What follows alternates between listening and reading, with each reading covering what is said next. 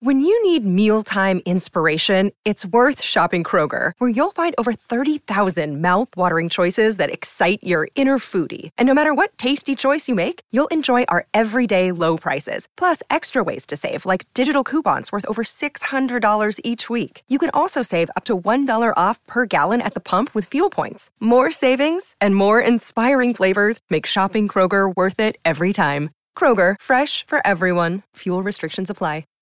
Oh, it's a goal. Who got the assist? Who got the assist?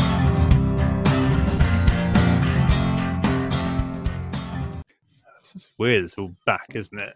It felt like a couple of weeks ago we just were looking down the barrel of sitting around for a little while and suddenly just should be good. All right. Hello, so what a rush. Yes, the floodgates of FPL were ceremoniously opened earlier on today as the game reopened with unlimited transfers. So bloody exciting. I'm joined today, of course, by Nick and Anthony as the WGTA crew does its usual coming together. And given the number of games coming up, I'm imagining we're going to be doing that quite a lot. Nick, first, you all right? Yep, I'm good, thank you. Yeah, everything's fully official now. The game's back and live, and we've got unlimited transfer to boot. So plenty of activity, plenty of talking points. We are Who Got the Assist. You can find us on Twitter at WGT_FPL for Tom, at WGT_Nick for myself, and Stag can be found at FPL Stag. And we are also on Instagram, WGTA.FPL, so make sure to check it out and give us a follow there as well. So Stag, Anthony, how are you doing? And what's on the pod this week? Evening, gents. Good to be back again. All is well here. Ireland is into phase 2 of our now 4-stage lockdown strategy. So it was supposed to be 5, but that was accelerated last week on account of political pressure or success in fighting the virus. You can delete whichever of those to suit your perspectives. But the big news, of course, on the FPL front is, of course, the relaunch of the FPL game. So as we already knew, we are continuing the season that was. Sadly, there's no mini tournament, but we do have unlimited transfers to wade into instead. So it's a de facto extra wildcard effectively. So that'll keep us in Tinkertown for the next few weeks as we pour over the fixture list, which has also been set out in the last few days.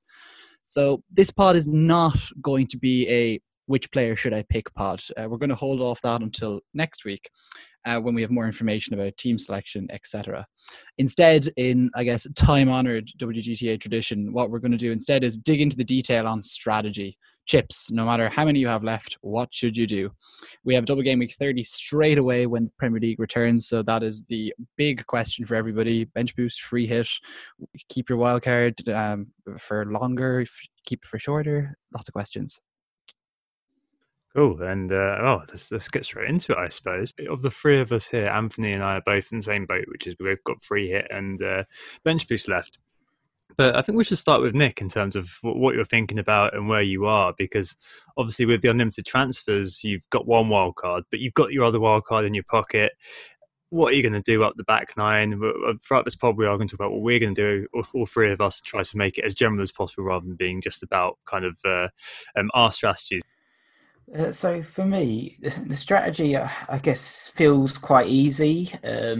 So obviously with the unlimited transfers, I know I talked about it perhaps not being ideal for certain managers, but actually, like when reviewing it, I've kind of come up with a strategy which seems pretty simple ultimately and very effective in terms of what I want to do. And I'll be using that unlimited transfer as well card to just load up on double game week players, as many as possible ultimately, and use the bench boost at the same time as well. So potentially you could have up to 12 double game week players. I don't know if the triple up on Aston Villa is really worth it, but maybe it might be worth a punt, even with, a few cheap assets like McGinn and being back and stuff like that. So looking towards that sort of strategy of just bench boosting in 30 plus, and then the following week using the wild cards that I've still got in storage and getting rid of all those Aston Villa dross players that I'm not going to want to keep around. So I get 1 week of, Grealish with a double game week, and then I can get rid of them all instantaneously and bring in the players that I will want to cover and the teams I will want to cover. The likes of Manchester United, I'm probably not interested in, particularly in holding any United players for that Spurs game. But after that, they've basically got a run of just fantastic fixtures right until the end of the season. So in 31, I'll probably be looking at a triple up of Manchester United and covering up a few of those other teams perhaps that I would have ignored in game week 30. For instance, Liverpool, I'm not necessarily going to be too interested in covering for game week 30 because they've got that sort of crunch game against Everton, but after that they've got really nice run of fixtures as well. So that's my strategy, just to use the unlimited transfers and bench boost 15 players, and then wildcard in 31, and then I've still got the free hit as well, but I'm probably going to save the free hit right until the end of the season, game week 38, because all the games in that week are going to start at the same time, so it's not going to be any there's a game going to be in 4 days time, so we're not going to know who's going to start, what's going to happen. Normally, like an hour before the deadline, we've got quite a lot of information to play with. We might know which players from Liverpool or which players from Manchester City the managers are going to be resting or whatever, or not playing in 38. So I'll be using that free hit that week to kind of use as much information to my advantage.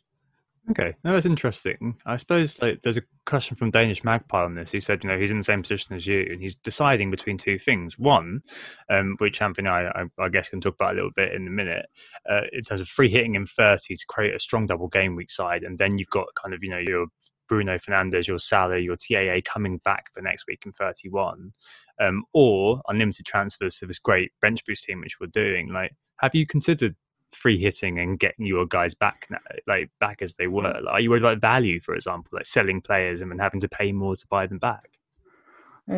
So not really. I haven't really considered the first option. I think there's a few issues with it. For instance, well, the reason I want to bench boost in this next week is the fact that it's probably going to be the only double that we actually have to play with. So it's a good chance to kind of increase my exposure as much as possible for those double game week players and have as much an extended team as possible.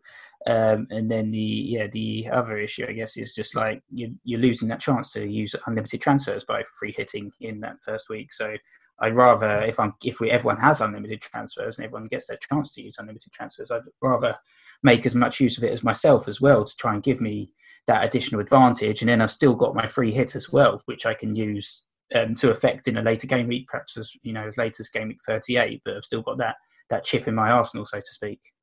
Yeah, no, I know where you're coming from, Nick. I think that certainly makes sense. I'm kind of, just to kind of move on to where I am, I think I'm kind of jealous of the fact that you're able to take advantage of this unlimited transfers. Like, it's happened for the first time in ever, basically. I think it was a kind of an arcane period, 2011-12 maybe, when the game was broken and they gave a wild card in game week 2. But this is basically unprecedented, to use that word again. And I'm doing something very stark, which is completely ignoring the ability to use it. So the FPL Crate Digger asked me to free hit or not to free hit. And FPL Gabriel asked, what's a good approach for those without a wild card? And my view, I don't know if Anthony's actually going to be different. I've actually not prepped with him beforehand, but I'm going to free hit this week. I know I said last week to answer Ketan Chopra's question that I wasn't too keen on chips, but I actually am a lot keener now to use a chip, which is going to be the free hit, and go into this game week with 9 or 10 players on a double and retain my game week 30 squad to come back in game week 31.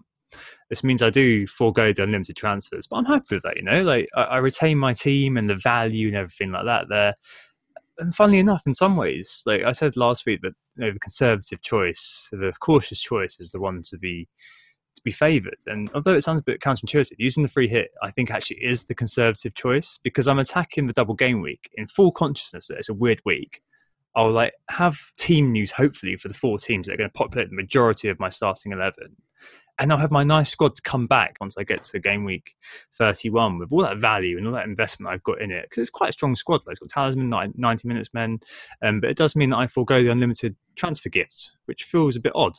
But with the free hit, it just feels like it's a nice way of kind of kicking any kind of big decisions down the road, because I'm basically going to end up with a lot of players that I don't want if I make those transfers, even if they are unlimited and they come without a hit. And I don't have a wild card. So I don't want to be landed with Villa, beyond Grealish.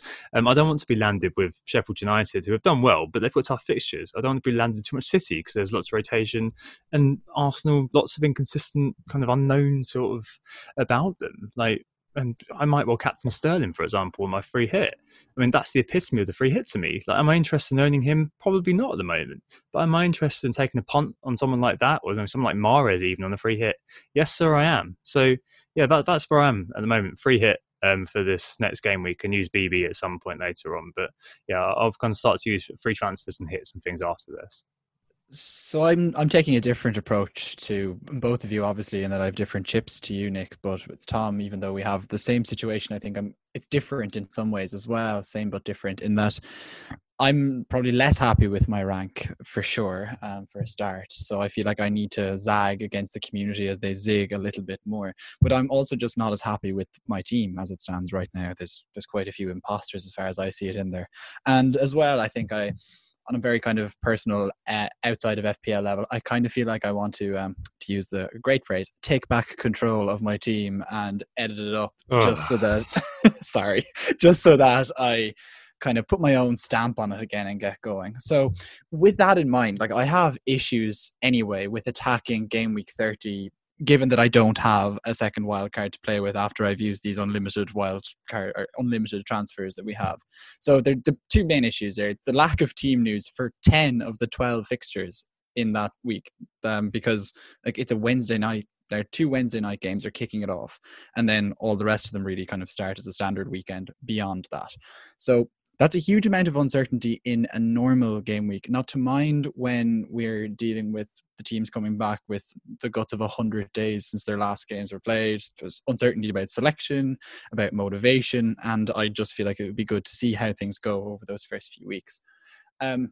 Regarding the bench boost chip for this double game week 30, we're not sure how the Premier League managers are going to use these 5 subs. Sure, we can get indications from Germany, but we don't know how they themselves will use it in England with English league players and the different intensity of the game that goes with it. Like, will they be rotating who is starting or benched, or will they just be more liberal with subs and kind of keep a more standard starting lineup and then just replenish the team as energy wanes or for tactical reasons? And as well, bench boosts are successful not just because you picked the right players or you had the right captain, but often because you had the right defenders in your team. And the importance of defensive points is huge on a bench boost, and that's something we've seen that's taken time to be reliable in Fantasy Bundesliga for a lot of teams.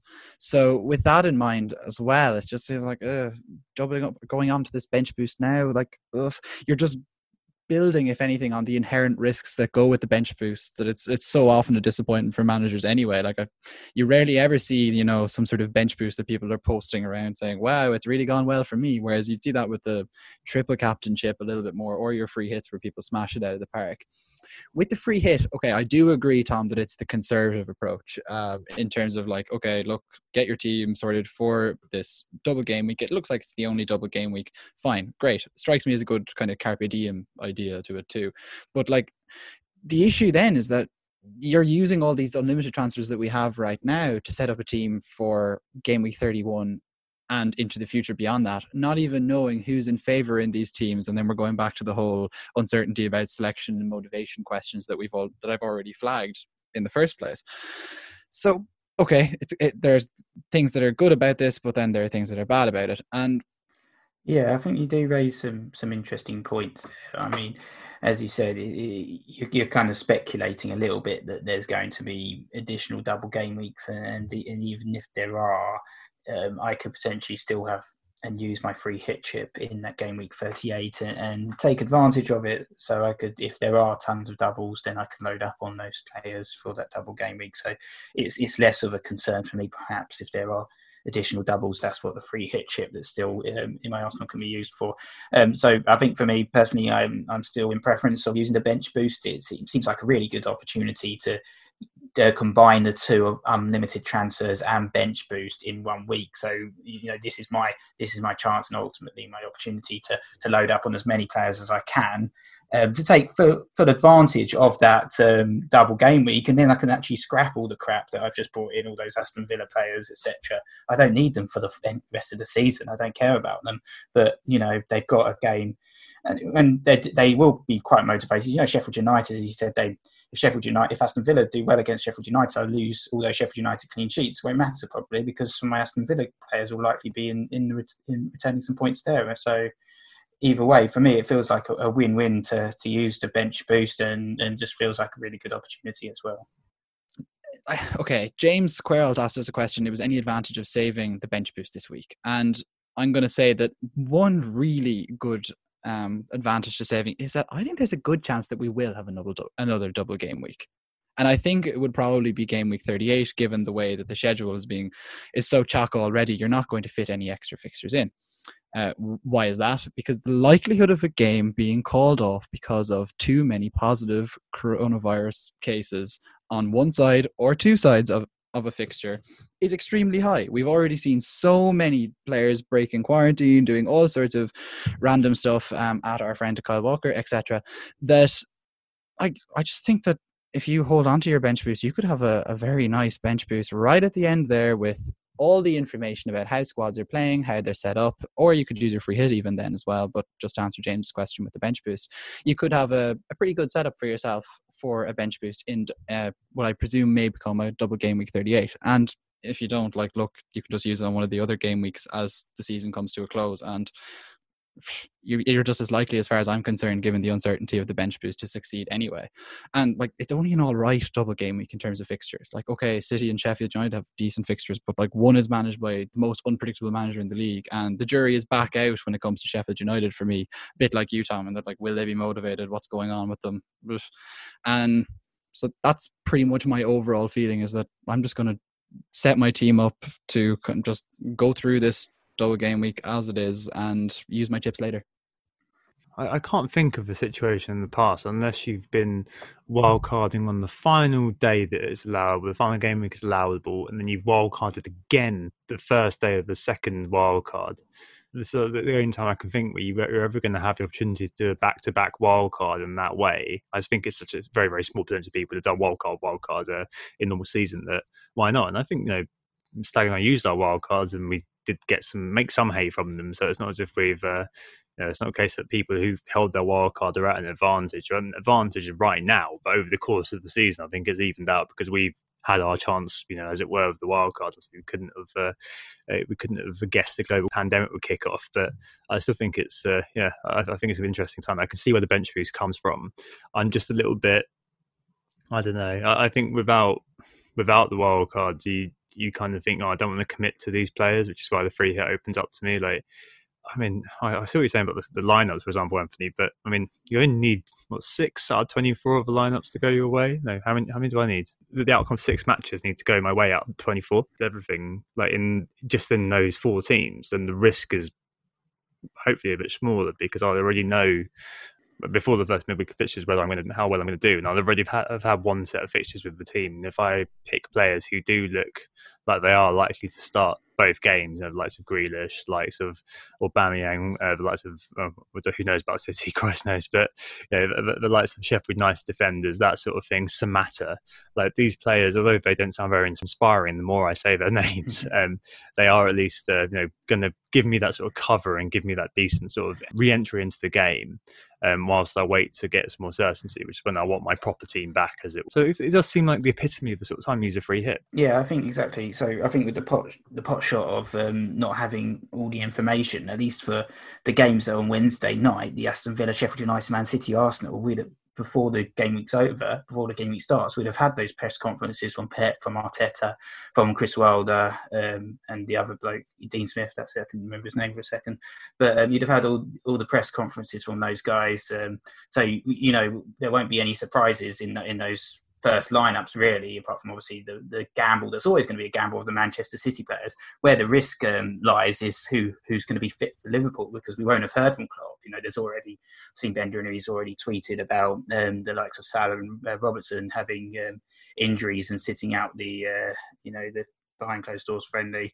So there's going to be risks there. So I think it does that does lend it a little bit to using stuff like the free hit or using the bench boost, because those teams are going to be the teams that your players are going to be ultimately focused on bringing in. Although Sheffield United defenders, most of them are going to play anyway. They barely miss a single minute, especially if you target some of the 90-minute men in central defence there, and like Dean Henderson as well.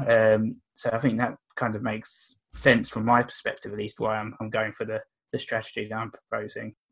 I wouldn't say that the free hit is as a cast iron kind of, it was almost painted there, I think, especially there, Tom, as a kind of, it's definitely going to work out because you only need a few team sheets to go your way. Like, there's I never 16... say definitely. I'm not an idiot.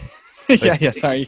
There is a likelihood with 17 caveats that it's likely it could to go occur if I'm lucky. Yeah, works out 50% of the time and 90% of the time. But no, but there were 16 other sides that are playing that weekend whose team press conferences nothing about. And so, like, you're going to keep some of their players regardless. You're not going to allow yourself to be completely exposed to all the other games. Like, for example, Liverpool playing against Everton, who, I don't know, we've already talked about a team that we think are vulnerable, even if it's a Merseyside derby. I don't put much stock in that, especially with no fans in the stadium. So there are risks there. And then at the end of the day, is there a better time to use the free hit later in the season? I think there potentially is. Game week 33, they're particularly nice fixtures, I think. And also then there is the game week 38 thing that we've already spoken about as well. The chance of a double game week, or just it's a good weekend anyway. There tends to be an awful lot of goals in game week 38. Often you see free hit strategies or triple captain strategies work out on game week 38, and I don't think this will be any different. I think it is just also to look at the fixtures this week. I mean, really the only kind of exposure I've got, so I'll probably keep Trent just because everyone remembers Leicester, never forget Leicester. But I mean, other than that, the only fixture I'm really worried about is Wolves and West Ham. That's probably it. Yeah, but I'll have Aston Villa, I'm all about the Villa. I'll have Samatta it's the Chelsea side of that. Oh, yeah, but as FPL Stag said in last week's pod, we just don't know who's going to start from them. So why would I worry about them? I think it does stem a little bit in terms of your current team. So if you're going to free hit, that means that you're pretty comfortable with your current team, and there's a few people out there that have been doing transfers week in, week out anyway up until game week 38, so they're looking at pretty decent squads already, so don't need to necessarily use the unlimited transfer. So if you've got that case, and that might be the case with you, Tom, that you want a free hit, load up on your Sheffield United and Villa dross, and then you go back and you've got your Manchester United players straight back in, like Fernandes, probably not Rashford, but he'll come in, and you've got your some of the other teams as well, perhaps, that you would have got rid of if you were using unlimited transfers, like Wolves, for instance, perhaps. Yeah, certainly. I mean, I'm sure there are lots of people as well that I've seen a few kind of people saying, I've got lots of team value here, actually, who do have wild card intact, and they're kind of taking the extreme in terms of what Anthony's saying, and they're saying, well, I'm going to keep my bench boost, keep my wild card in my pocket, and then basically just use my free hit now, even though I could bench boost and then wildcard afterwards. I mean, for example, all about FPL asks, what's the best strategy for those with all their chips? And I think kind of what Nick said is true. It depends boringly on what your team looks like, because there are a lot of people out there who probably have very high value on a lot of their players, are reticent to sell. And I think there definitely would be, to answer what James Corral asked, and our Finnish friend FPL Flucky Plucker also asked this, about keeping your bench boost and doing something else, and using your free hit. I think there's definitely a good case to do that. It's not the case that if you have your wild card in your hand, you have to do that bench boost followed by the wild card next week. There definitely is, for the reasons I've posited about playing cautiously and there being a low risk kind of way of navigating things without kind of hurting your permanent team. I think there is definitely there's a valid argument for everything, isn't there? But there's definitely a valid way of doing that too. Yeah, I definitely think that if I had a wild card, I'd be attacking game week 30, just purely because, if anything, that's what the meta is going to do. So it'd be just a safer thing to do. But look, as somebody trailing as well, you could still kind of differentiate who you're picking up. I guess that would mean maybe Arsenal. It's basically going to be the question of how many Arsenal and who from Arsenal you pick up would probably be how you differentiate yourself, given the kind of randomness of the 4 teams involved. But in the situation that I'm currently in, with no wild cards, then for the above mentioned reasons, I think I'm still sticking with no chip use. Fair enough. I just think free hit, because you might as well just free hit then if you're going to attack the game week. It's I can set up for a far longer period here. I don't have enough, let's say, United players in my team, and they have an absolutely ridiculously good run of fixtures. Wolves as well, Watford, Norwich, Leicester, all good. Have good fixtures, whereas I have a few from the kind of terrible fixture teams as well. Your Palaces, your Sheffield Uniteds, your Bournemouths, Brighton. Sure. Mm-hmm. Okay, that makes sense. But presumably you're going to attack the game week a little bit anyway if you're unlimited transfer. So, for instance, I don't plan on playing a team. Arsenal still seems Yeah, like I hope to pick up points, all right, but it's not going to be at the same time. I'm just going to approach it like any other game week, not I guess as a not necessarily the double game week that maybe other people might put it on the pedestal as. I just try and deal with it and move forward, because I just after a poor season, I just need to differentiate, and this seems like a pretty solid way to do so. Cool. It certainly makes sense. And the final question, the final thing we might want to cover is what happens if you have no chips? Probably a few people out there who have spaffed them all, which I guess is kind of the extreme again of what you're doing in terms of maximising that UT to basically set yourself up for the next few weeks. United and Wolves players. I think Chris Smith asked us about that. That basically sounds about right, doesn't it? Yeah, definitely couldn't come up with any more alternative strategies. It's like, what are you going to do? Maybe, I don't know, captain madly to try and keep up with people if you really feel that you're behind and you've spaffed your chips in a bid to try and catch up and you haven't caught up. Like, it's the captaincy is your friend at this point. But otherwise, get out your rosary beads or whatever. If you've got no chips, I feel like the unlimited transfers is almost like a godsend to you, because it just gives you, that extra chance to kind of, wrap up the season as best you can with it. So it's an extra tool. So use it as much as you can. I mean, as you said, Manchester United, target them for sure. Wolves, some great fixtures. I'd also say Arsenal would be really good to target on your unlimited transfers with the double, and then Southampton, Norwich after that. Some really nice fixtures for them. So just look at the fixtures and unfortunately we don't really have the form sheets to work with, but just use the fixtures to your best of your ability. Yeah, certainly. So about that last week, and we'll certainly get into that a little bit later on, and definitely in next week's pod. Cool. All right. So let's just to round off them. Nick is going to bench boost straight away after using his unlimited transfers. I am going to sack off unlimited transfers altogether, look at that gift horse right in the mouth and give it a slap and use free hit instead. And Anthony is sitting in the corner going, no, I'm just going to use my unlimited transfers and cautiously... Yeah, possibly just doing an ostrich impression and just sticking my head in the sand and hoping for the best. I will admit that. Upsetting Nigel Pearson as you do it. Right, excellent. Well, all right, let's take a break there and move on to the questions after this. Who got the assist?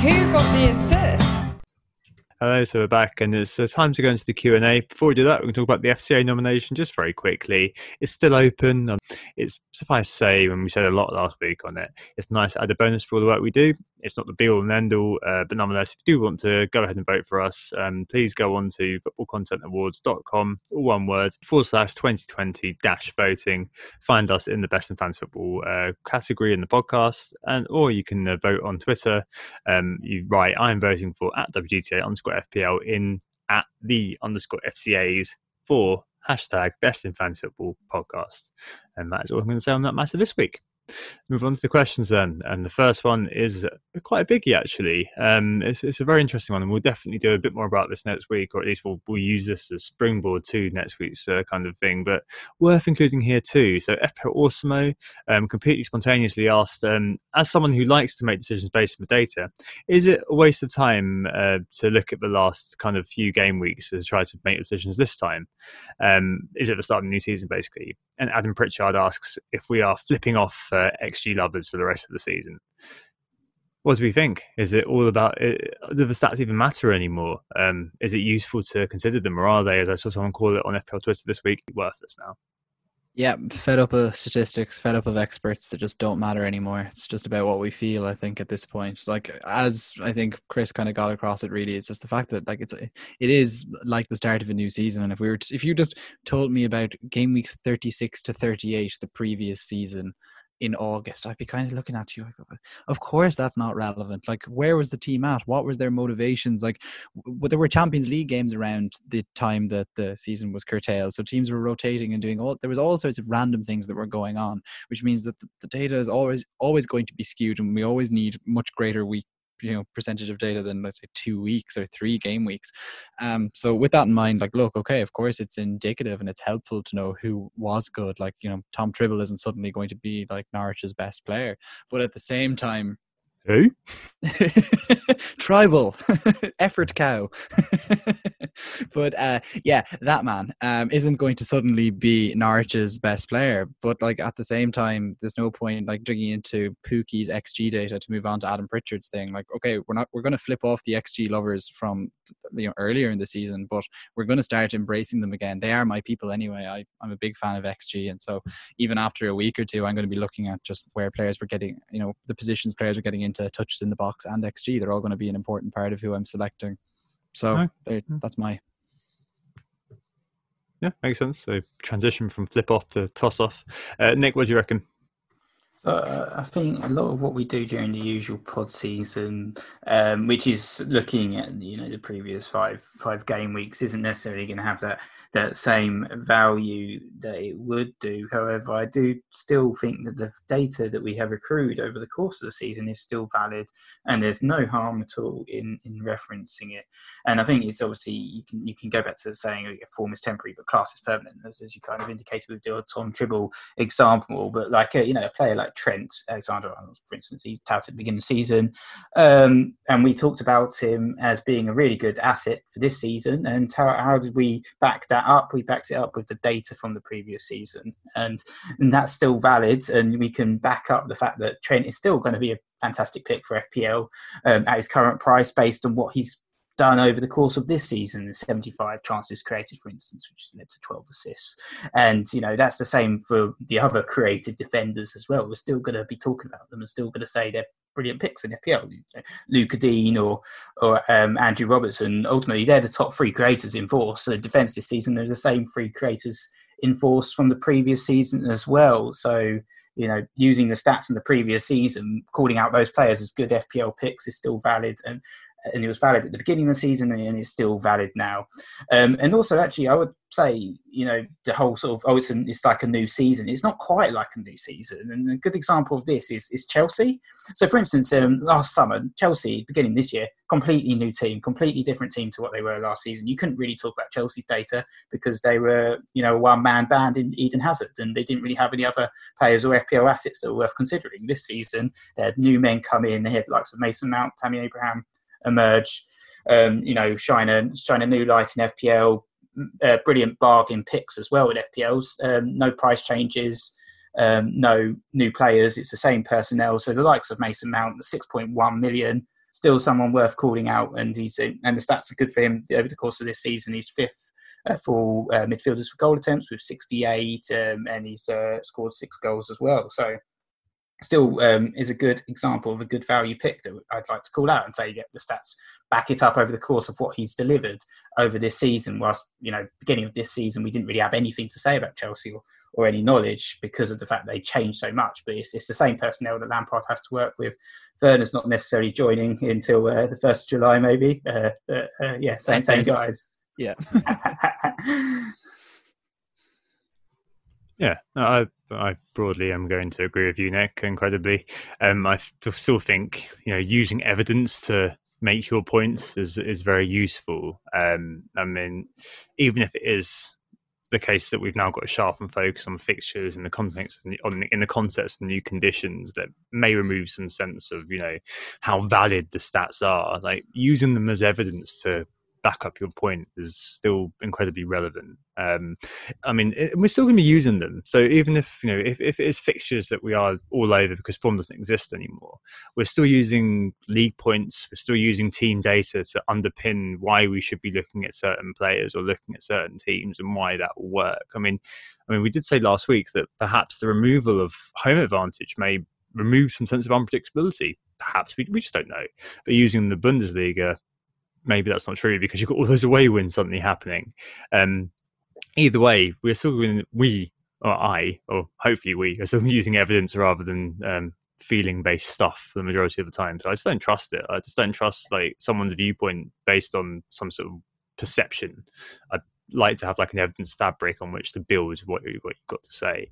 And I mean, I think it's definitely true as well that things may have changed over the course of the 100 days or whatever it is we've had off. There's a good article in The Athletic, for example, recently about how a lot of coaches have been coaching differently or using the time to kind of look for new methods or look at developing their tactics, things like that. So I think there will be a bit more spice and there will be some stuff which are interesting.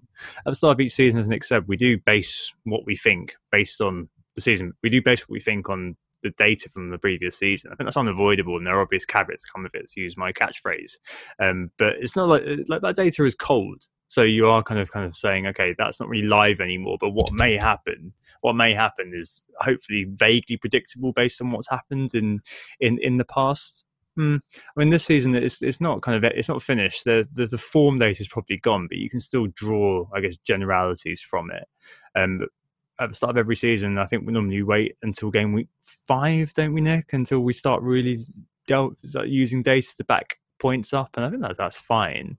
I think maybe because we've got kind of a set of, should we call it, semi-live data that's still there from when we stopped. So I think probably we can start using it a little bit more. And next week we'll definitely use that data to be suggesting players and positions. That's for sure. Of course, I was being obviously flippant with like cast aside all data. Flippant about flipping. Flippant about flipping, exactly. Yeah, flip squared. No, I was definitely being flippant just to kind of almost stimulate debate there. But like, we're not going to be saying he got 3 shots in the box in the like game week, 100 days ago. That's not the sort of detail we're going to be going into. But of course, the greater general idea of what players do and who gets in good positions for teams won't radically change. But I think what you've got at there, Tom, with that Athletic article reference you just made, and I think that's something that maybe we should focus on, but perhaps we won't quite get around to in next week's pod, is that teams that have good managers are certainly going to benefit much more from this second preseason than teams that don't. If you've got these are going to be completely different conditions, and they're also going to be incredibly challenging from the point of view of fitness, fatigue, rotation, etc.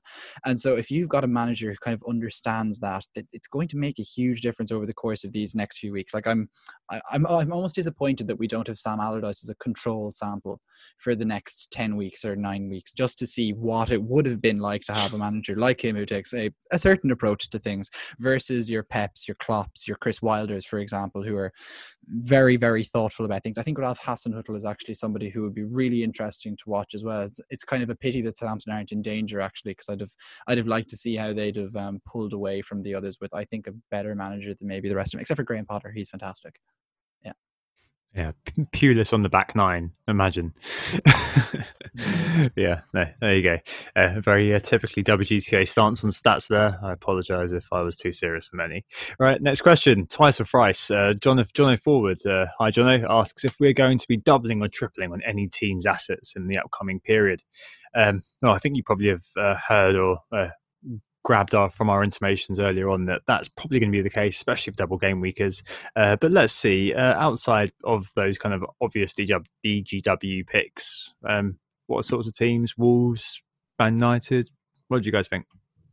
So Wolves and Man United are definitely, from a fixtures point of view across the whole rest of the season, the standout picks, and even from the first 4 or 5, let's actually Watford or somebody who maybe it's worth considering. Leicester likewise have good early fixtures in the run, but maybe from a kind of more just zoomed out perspective and focusing at the top 6, especially because realistically you're not going to triple up on Norwich players even if their fixtures are okay, or Watford players because it's Watford.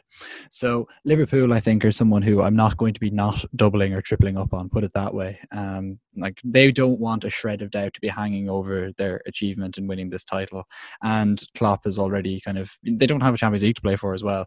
And he's very much hanging his coat up on the idea that he wants them to win the next 9 games. And you might say, of course, the manager wants to win 9 games, but they don't always say that. So I think that there's definitely, that's where the motivation is at Liverpool. I think Manchester United are well set all of a sudden. They were obviously they didn't have Pogba. Bruno Fernandes and Paul Pogba have never been on the pitch together, which is absolutely insane. And I think with chasing Champions League football at full strength and with very, very good fixtures, as I said, they're definitely worth looking at. And Nick's men Spurs, they had been completely decimated before the lockdown came into effect and the Premier League disappeared off our screens for a while. And Jose Mourinho was talking about how he was looking forward to July, and he was, if he had a chance, he would have cancelled the season, to be honest, at that stage. Whereas I think the mutterings and the hints that you've been getting out of London from Mourinho's camp, especially if you've been watching him in the park training with the lads the one day they were out, is that he's really putting the effort in to try and turn this outside chance of getting Champions League football kind of into something more than that. And I think it's a really big chance for Mourinho to prove himself to that squad, but also prove himself to the world all over again, because the doubts are definitely seeping in. So those are three, and it's obviously big three teams, but still three. Yeah, I don't have anything especially detailed to add to what you've raised there. Obviously, I think we've got a double game week and I've made my thoughts known already in terms of the teams I'm going to be targeting for that. So, looking forward after that when I'm going to be wildcarding, and it looks like I've basically got a day, just less than a day to kind of get the whole thing together, which is the gap between the two game weeks. I think it's the Wednesday, the Thursday, whatever it is. So I think definitely Manchester United, as you mentioned, they've just got that game week 31 to 38. Leicester's the only team in the current top four. They don't play any of the big top six, so a triple up on Manchester United. And as you said, they look a bit more refreshed with a full playing squad. Definitely seems to be on. You said Wolves as well. They're another team that I'll certainly be looking at targeting, like Jimenez, probably critical, maybe like a defender, even Willy Bolly or Doherty. So those Wolves and United probably the big teams. Other teams is Liverpool, probably Leicester, Manchester City after game week 33. So they've got Chelsea and Liverpool in 31 and 32. Not really interested in them for those two game weeks. Been 33 at Southampton, Newcastle, Brighton, Bournemouth, Watford, Norwich. It's a really nice run of fixtures. Only problem with Manchester City is they have such a strong playing squad that you just don't know who's going to start week in, week out. They don't even have a 90-minute man in central defence that you can truly rely on unless Laporte's fully fit and back. So that's the concern there. And you also know that Pep's going to have one eye on those Champions League matches, which is going to be his priority once the season's over. And, even like Leroy Sané is going to be back. So it's even more rotation for Manchester City. That's my concern there. But they are some really nice fixtures as well. Oh, they certainly are. I just wonder whether it's basically a case of spreading the risk or going all in, I think, with this. I just think I err on the side of spreading the risk and having that sort of mix of talisman and 90-minute men from across teams for all sorts of reasons, because it insulates you from having that sort of the uncertainty that could plague one team, or for obvious reasons over the course of a week you could find that some players just drop out, or there's a little niggling injury or something like that, or a whole fixture gets cancelled. Yeah. A whole fixture goes down for obvious reasons, and then suddenly you're a bit screwed. So maybe spreading the risk might be a good idea, alongside that kind of 90-minute man thing I spoke about. I think I'll be joining you, Anthony, as I've mentioned on the last previous pod, that I'll probably tripling on United, Maguire, Bruno Fernandes, who I just presume is going to play every game, those two, and probably Rashford, as long as he's fit on game week 30, then I'll probably bringing him in for Aubameyang in 31. Probably going to double on Wolves. I've already got that double. I'm probably going to keep it. If I can fit in your man Matt Doherty, then I will. But that might all be it, actually. Because as Nick's mentioned, Man City Rotationville, I think, over the next few weeks, they're going to be trying to gain fitness. But I mean, the playing squad's so strong, isn't it? You've got no idea. Liverpool are a big question mark for me. I'm probably going to keep TAA and BVD just so I can keep using their acronyms instead of saying their real names. But Salah, I just don't know about Salah. I think it's going to be, we might end up giving him even more time on one of our podcasts, maybe next week, because I'm just not sure whether long term I'll keep him. Maybe it'll be fun to sell him and use that money to bring in the likes of Son and bring in all these sorts of players and really spread and have quite a strong sort of team net, rather than having one guy who's really expensive and the rest of them sort of being second and third fiddles to him. So yeah, in summary, maybe triple United, double Wolves, maybe a double Liverpool defence, and that might be it. And it might be a spread after that. Yeah, interesting, huh? Next question. Sean McCall asks, what's better, sex or being able to transfer out James Maddison? Where does transferring out Ayoze Perez sit on this spectrum? Because that must be an out of this world, because I cannot wait to get rid of him. Cannot wait. Don't forget that Perez always has a big end to the season. He's the anti-Richarlison in that not way. Again. Perez game week 33 to 38, and then Olivier Giroud as well. Season, so maybe he'll be in Richarlison mode. Yeah, Ayoze Perez territory. I think with I like Madison. And I basically owned him through that horrendous fallow patch where he couldn't get any returns for Toffee. But he was actually quite unlucky, to be honest. To be serious for a second, I mean, the amount of VAR assists and goals he got chalked off was just an utter joke. And to bring it back to stats as well, his underlying, he's not got the returns, the assists, but his underlying stats have been brilliant over the course of the season. Second for chances created behind KDB from midfielders, 62. KDB said 74, and then I think last season as well he was top for chances created as well. So I don't think Madison's a problem really. But by all means get rid. There's better options out there. Only in WGTA you can go from sex to stats. Like I mentioned them both in the same sentence. Ladies. And we often combine the two when we talk about Kyle Walker. It's true. One in the box for him, that's for sure.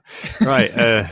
Next, we'll probably speak about these actually a bit next week, but let's give some outline answers first.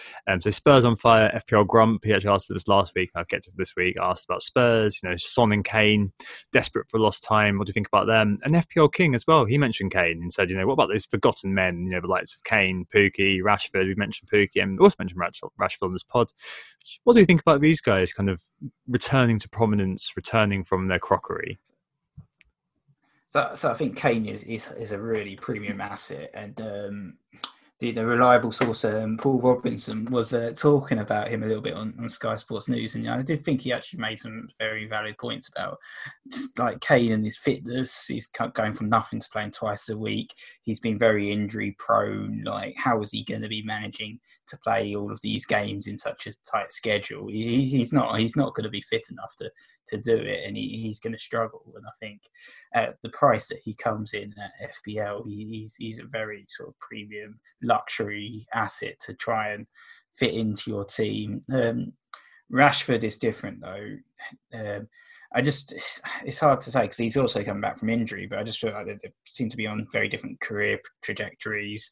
The teams as well. I just feel like they're on different trajectories at the moment, and Rashford's also actually a lot cheaper at FPL, which makes him a much more preferred asset in my eyes. I guess I've already spoken about Spurs in general being a team that I'm interested in. I think especially as somebody that's playing a wee bit of catch up, the Spurs players certainly have to be on my radar. And that includes Kane. I think maybe the contra to the Paul Robinson argument that you kind of presented there, Nick, is the idea that Kane hasn't actually had this sort of rest to recuperate from injuries accrued over multiple years at this point, since he kind of broke through. And so perhaps for him, this might be exactly what he needed. This could have been a godsend for him. So we shall see from that point of view. Look, Paddy, in short, are there forgotten men like Kane, Pookie, Rashford, Tribble that we should be thinking of? Yeah, there definitely are. Plenty of them. And I think that especially if you're trying to play catch up, no more than ever, breaking away from the standard meta team is going to give you an advantage. And Kane, I think in particular, kind of presents that, being a non-double game week premium player in game week 30. And I mean, like, look, Spurs have a decent enough fixture in 31 coming straight afterwards, and that they're playing at home to West Ham, but then they have Sheffield United away and things. It's not the primary fixture that all those wildcarders are going to be aiming for. And so I think from that perspective, you might actually be safe in having him as a differential for a few weeks, because he's just so hard to get into your team if you've decided not to have him financially, unless you're moving an Aguero type for him. Yeah, certainly. I think the fact is that we've definitely got a little period of time where you can experiment almost with these sorts of individuals. Just because I don't think in the course of a normal season you'd maybe be able to jump back onto one of these players, but now we have the opportunity that we can do that. And just to read out some of the TSB data, that's the ownership data. Rashford 8.8%, Pookie 12.8%, Son 4.4%, Kane 8.6, and I've also got Doherty, because I mentioned a minute ago. I can't say it, but like Doc a second ago, because he's 8.7. I just, apart from maybe Doc, the number of active teams who will own those players has got to be so low. Like, if you are looking for uber differentials and players, I mean, no, maybe not Pookie, because he obviously did fall off the cliff a little bit, but Rashford, Son and Kane, maybe not Kane's always a bit of a donkey recently, Son and Rashford are proven FPL assets who have explosive, have got everything kind of going for them. Rashford especially has got the fixtures. I think that, in answer to Paddy's question, yes, definitely should be thinking about them. I'm not going to trust Kane. I just think he's turned into a bit of, and there's a good article again on the Athletic about him, but I feel like he's kind of turned into a bit of a Wayne Rooney, like trying to be too involved, and that really diminishes what he can do as a goal scorer. I mean, it'll be interesting to see if Miss Robertson's right and he is now going to become how he was. I just from playing with him on FIFA for a little while, he's just too slow. And I really fancy Son coming back at 4.4%.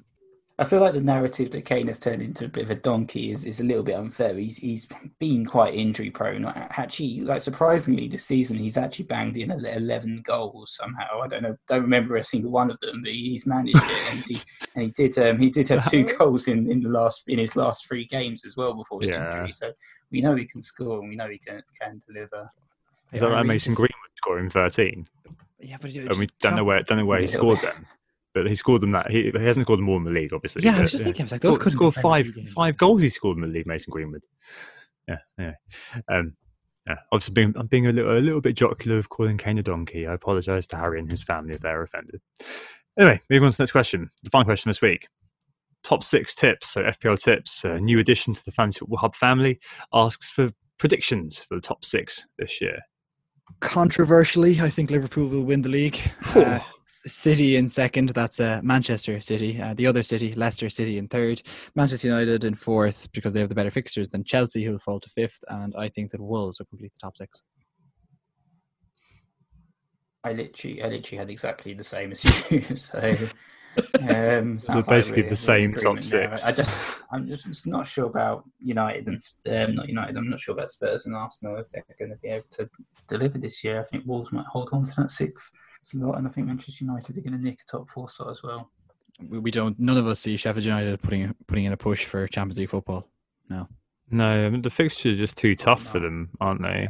I mean, they've done very, very well to get where they are, but they do have United, Arsenal, Spurs, Chelsea, and Leicester in their remaining fixtures. That's a pretty tall order for them, especially as maybe with them coming back. I think before they were in quite a good rhythm, weren't they? And Anthony spoke about this a lot on the pod last week in terms of how defences are very, very well drilled and stuff. If they've lost that kind of honed sense of where they should be, they might not have. But if they do, I think it's going to be quite a tall order, especially with those really tough fixtures to come. Without that really passionate home crowd as well, perhaps.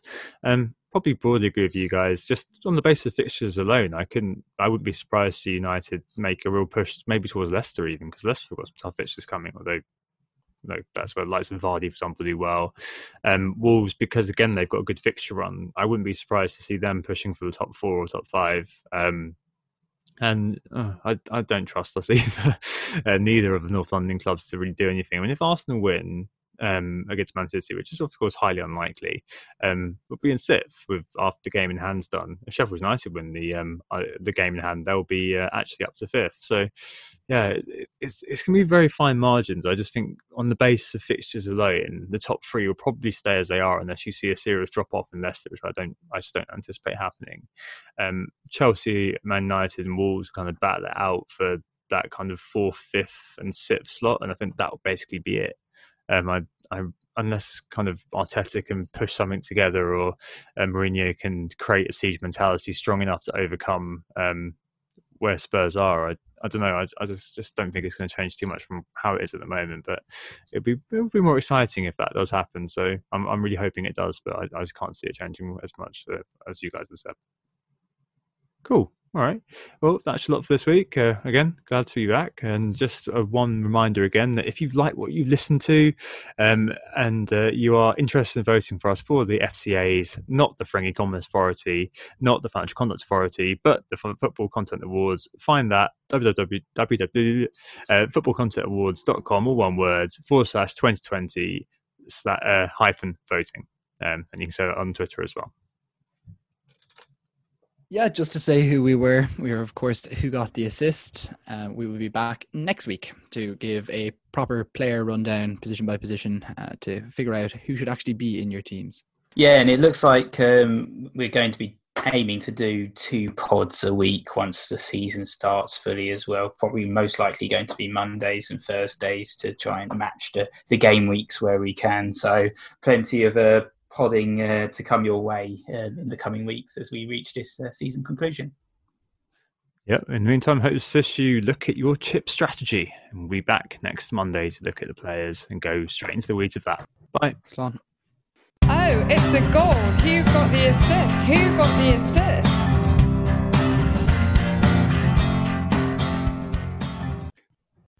Sports Social Podcast Network.